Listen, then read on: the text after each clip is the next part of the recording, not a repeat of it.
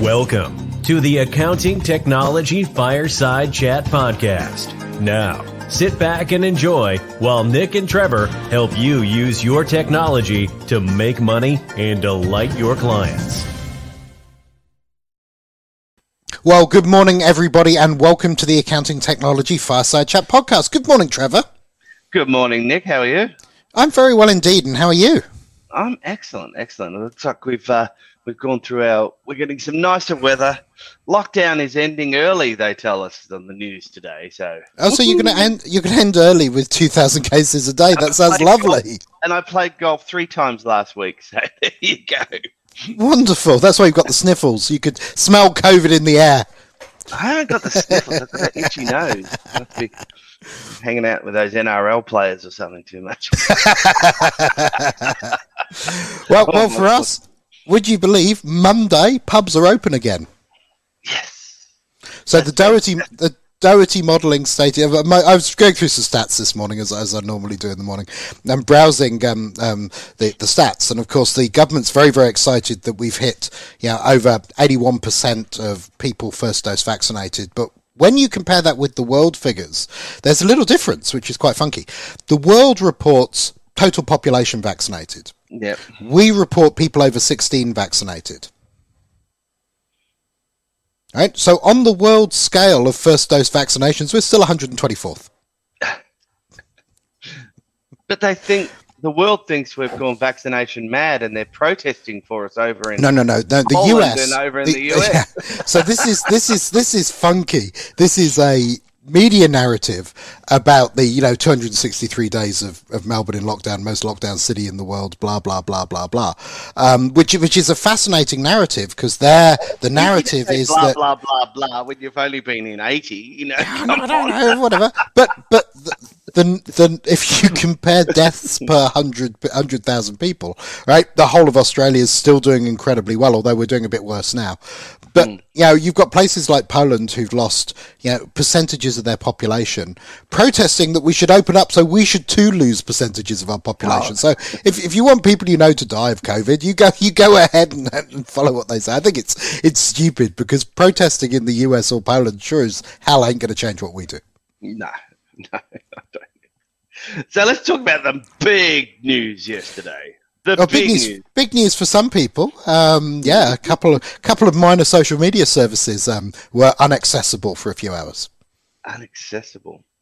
Yeah, so they were saying was it the 404 era, the dreaded 404 era? So well, it wasn't so much. NetNet, from what I can read, I read their engineering blog this morning, because I'm interested in what really happened. And so their engineering blog says effectively what happened is somebody inside Facebook made a configuration change to their networking settings. Now, this isn't the same as going up to the little router in the corner of your office and making a change. These are a very large, very complex networking system. So somebody implemented a configuration change.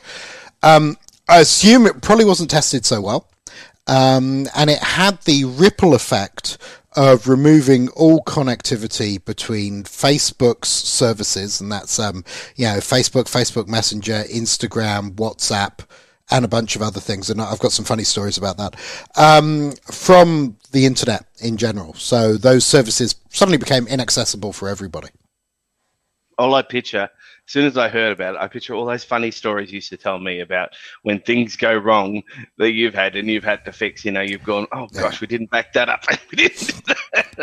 I just picture this guy, this poor IT guy going, uh-oh. Yeah, so there's already been a post in the IT humor section on Facebook. It's been a few. One of my favorite. So a couple of ones I think are real is a couple of recruiters have said that Facebook have reached out to them and said, when this is all over, can we start hiring some networking engineers? Which is probably a really good idea. It was rumoured that when the response team from Facebook got on site, none of their swipe cards would work, so they couldn't get into the building. I heard that one. And that sort of defeats the whole. That changes. I think that's a bit of a conspiracy theorist thing, saying, "Oh, it was everything, not just they've shut them all out of everything, you know. Well, Blah, blah, blah. well, my favourite one was the guy who posted, and this is a joke, right? It's not real. He goes, had a great first day at Facebook, made a production change. There was no comments about it going wrong on the private message WhatsApp group, and my boss said he'd send me a message if anything went wrong. It seems to be all good, you know. So, how does it happen, Nick? You know, like, okay. You know,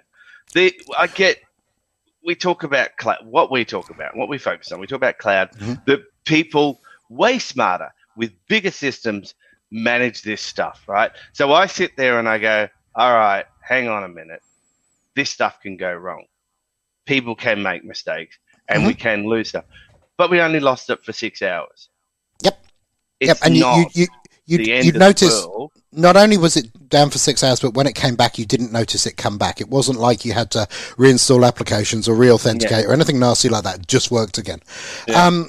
It's kind of funny, and I've been involved over my career in a number of occasions where things have gone wrong, and you know, I spend a good deal of my time in an area of information technology called systems management. And what we do in there is we try and really prevent this kind of stuff happening. So the first thing is that hardware and software, well, hardware fails. It just does. It doesn't run forever. Disks fail, chips break, capacitors pop, power supplies go bad and fry things, and all that stuff happens. So what you try and do in a large system, and I've worked on lots, is you try and create multiple paths of redundancy. Right, so it's not just one connection, it's lots.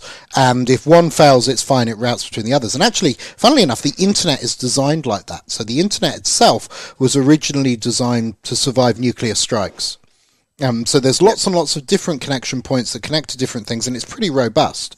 That does mean, though, if you're sitting in your office and you've got a single internet connection, if you're running a small business, you're in the cloud and you have a single internet connection, that's your biggest single point of failure now. Right, yeah. You should have two. Or you should have the ability to hop to wireless. Or you should have another option that's just not that one piece of fiber or NBN or whatever. Because those things just get dug up. They really do. You know, you get somebody doing some roadworks and off it goes. And that's one of the biggest outages, is somebody digging up a cable.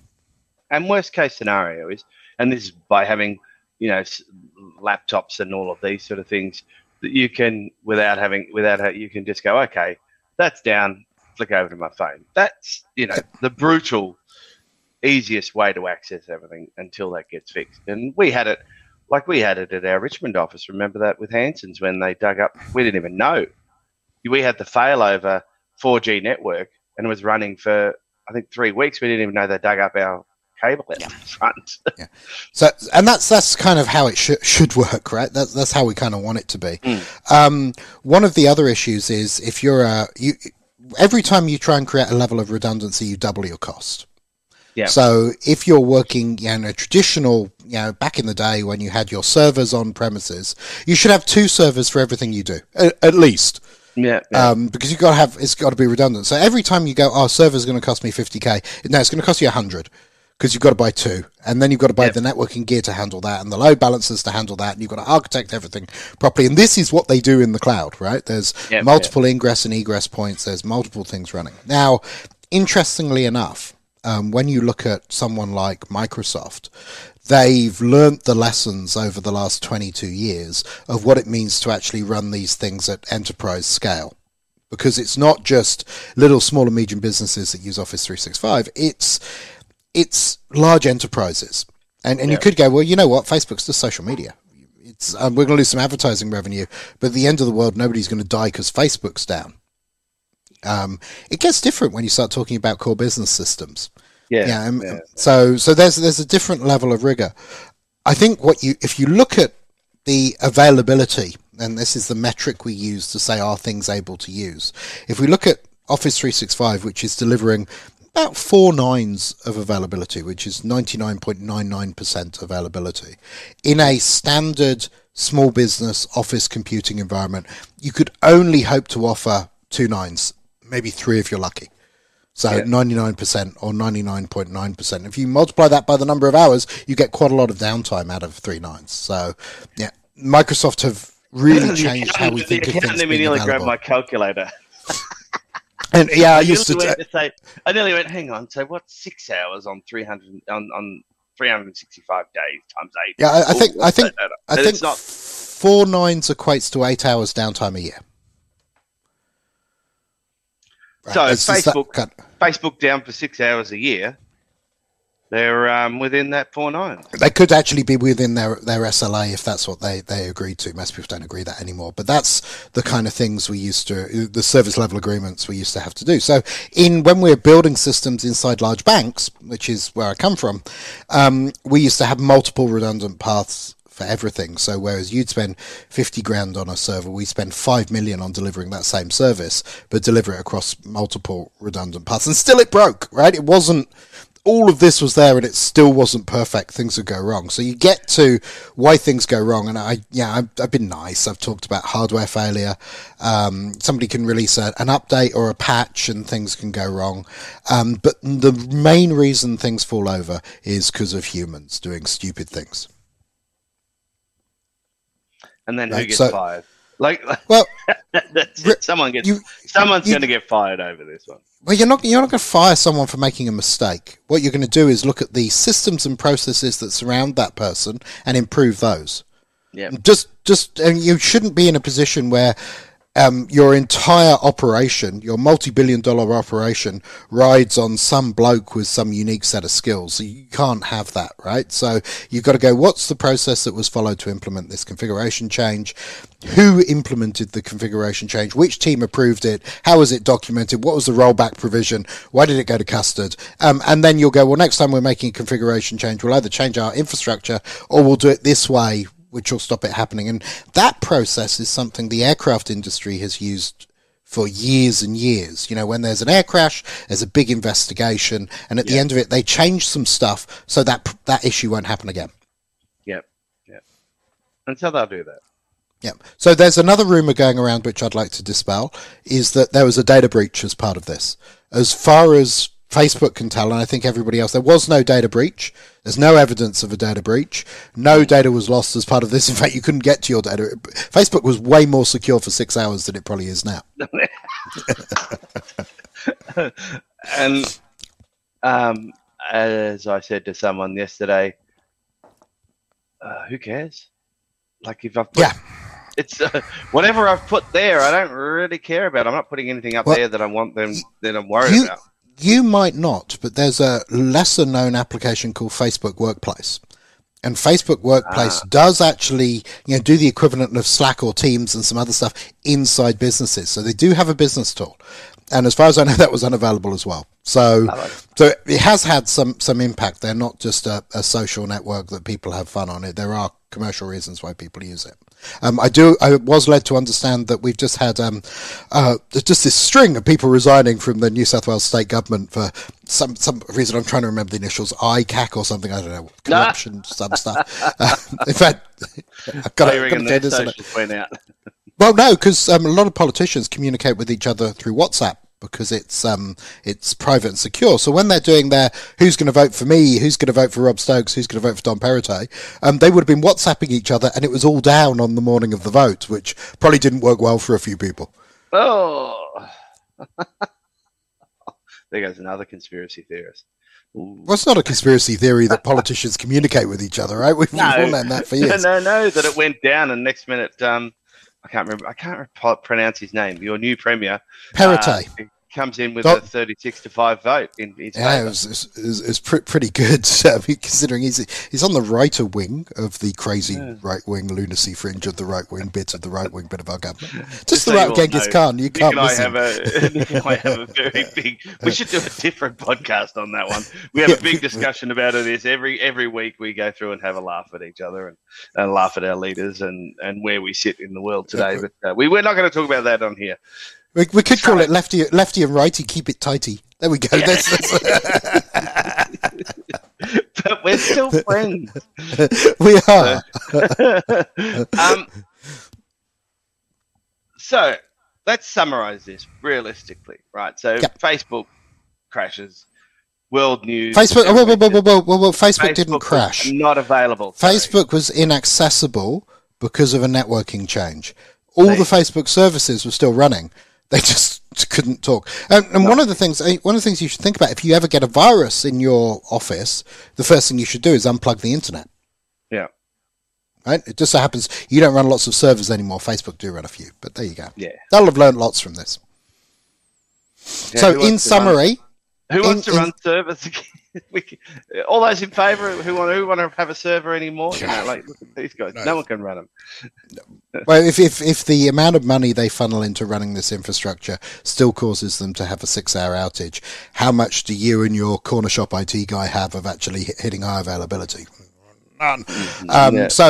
So the interesting other thing you've got now in your world is it used to be when you had a server or servers, if the power went in your office, you had no services. IT just didn't work. Whereas now, if you think about it, you've got Xero Practice Manager, you've got Xero, you've got Office 365. There's probably some other apps you use as well. One of them can go down for 6 hours. There's still other stuff you can do. For example, if Office 365 went down in the middle of the day for 6 hours, I'd dive into Xero and do a bunch of that work. If Xero went down for 6 hours, dive into Office 365 and do a bunch of that work. You've got lots of options. It's not You're not that single point of failure is kind of gone in multiple ways now. Yeah, so that maybe that's next week's conversation. ERP, ERP. Enterprise resource planning this week. Brain dead. Having a stack of applications versus one big system. Oh, monolith. Yes. The best of breed versus single source of truth. Yes, that old chestnut. We're happy to talk about that. Well, maybe that's a good one for next week because that one's coming up a lot again lately. Everybody's moving a bit. There's a bit of movement in the market to go back to that the one big system that all talks to each other because they're having apparently issues with integration, which I think integration is probably the best it's ever been. But so anyway, summarize. I think we could talk about that to a degree because I've had some conversation with a customer not in accounting recently where they're kind of moaning about that, but they actually don't understand what integration is.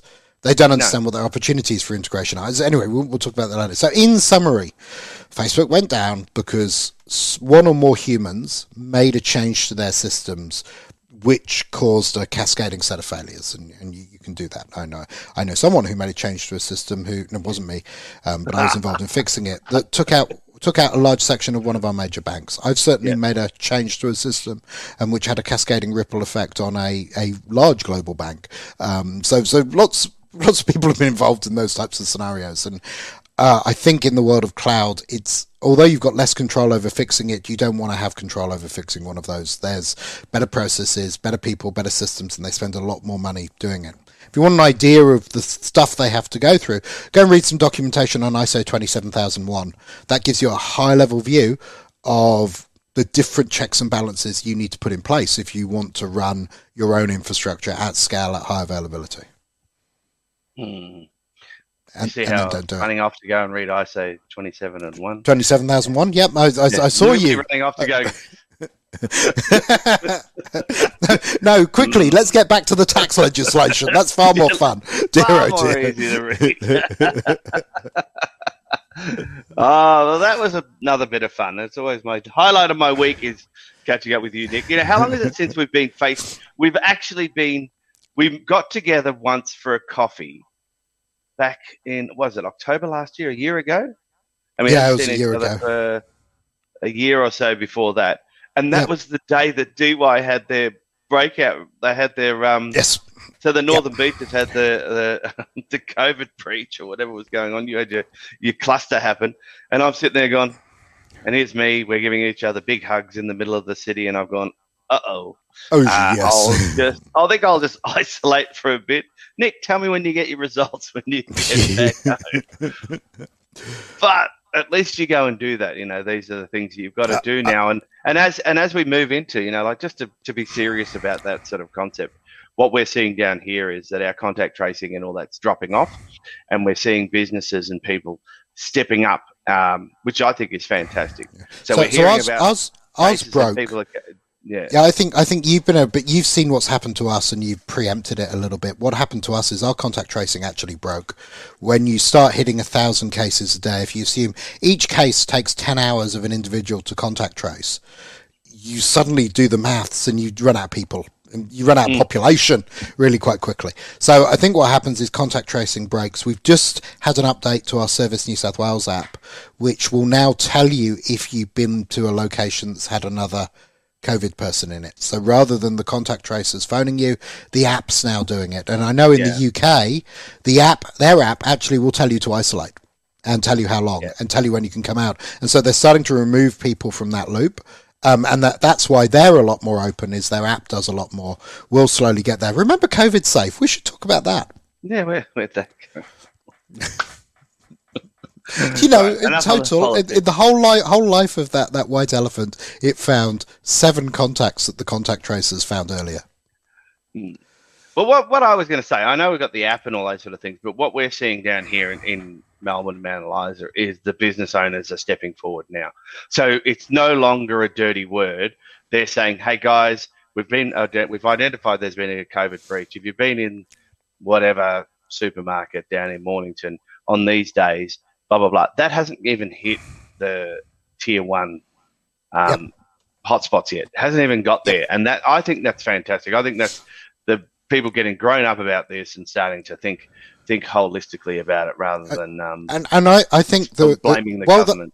What the World Health Organization says is, although that's really good, you still if you have a team of people whose job is to do this, they'll do it all the time. If you have a group of well-meaning business owners, then 80% of them will do it. Yes, I understand. I get that, but it's just gives you a feel good with all of these things. And yeah, you need that. You need that. And I'll think of you on Monday when I'm in the pub.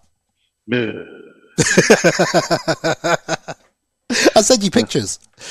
Yeah, so I can walk around the golf course. Not supposed to have a gown, not supposed to go to the toilet. Yeah, you can't go to the toilet, so you have to go before you go. It's so funny. Anyway, enough of our COVID rubbish. Trevor, that's been lots of fun. Have a fantastic day. See you all. See you later.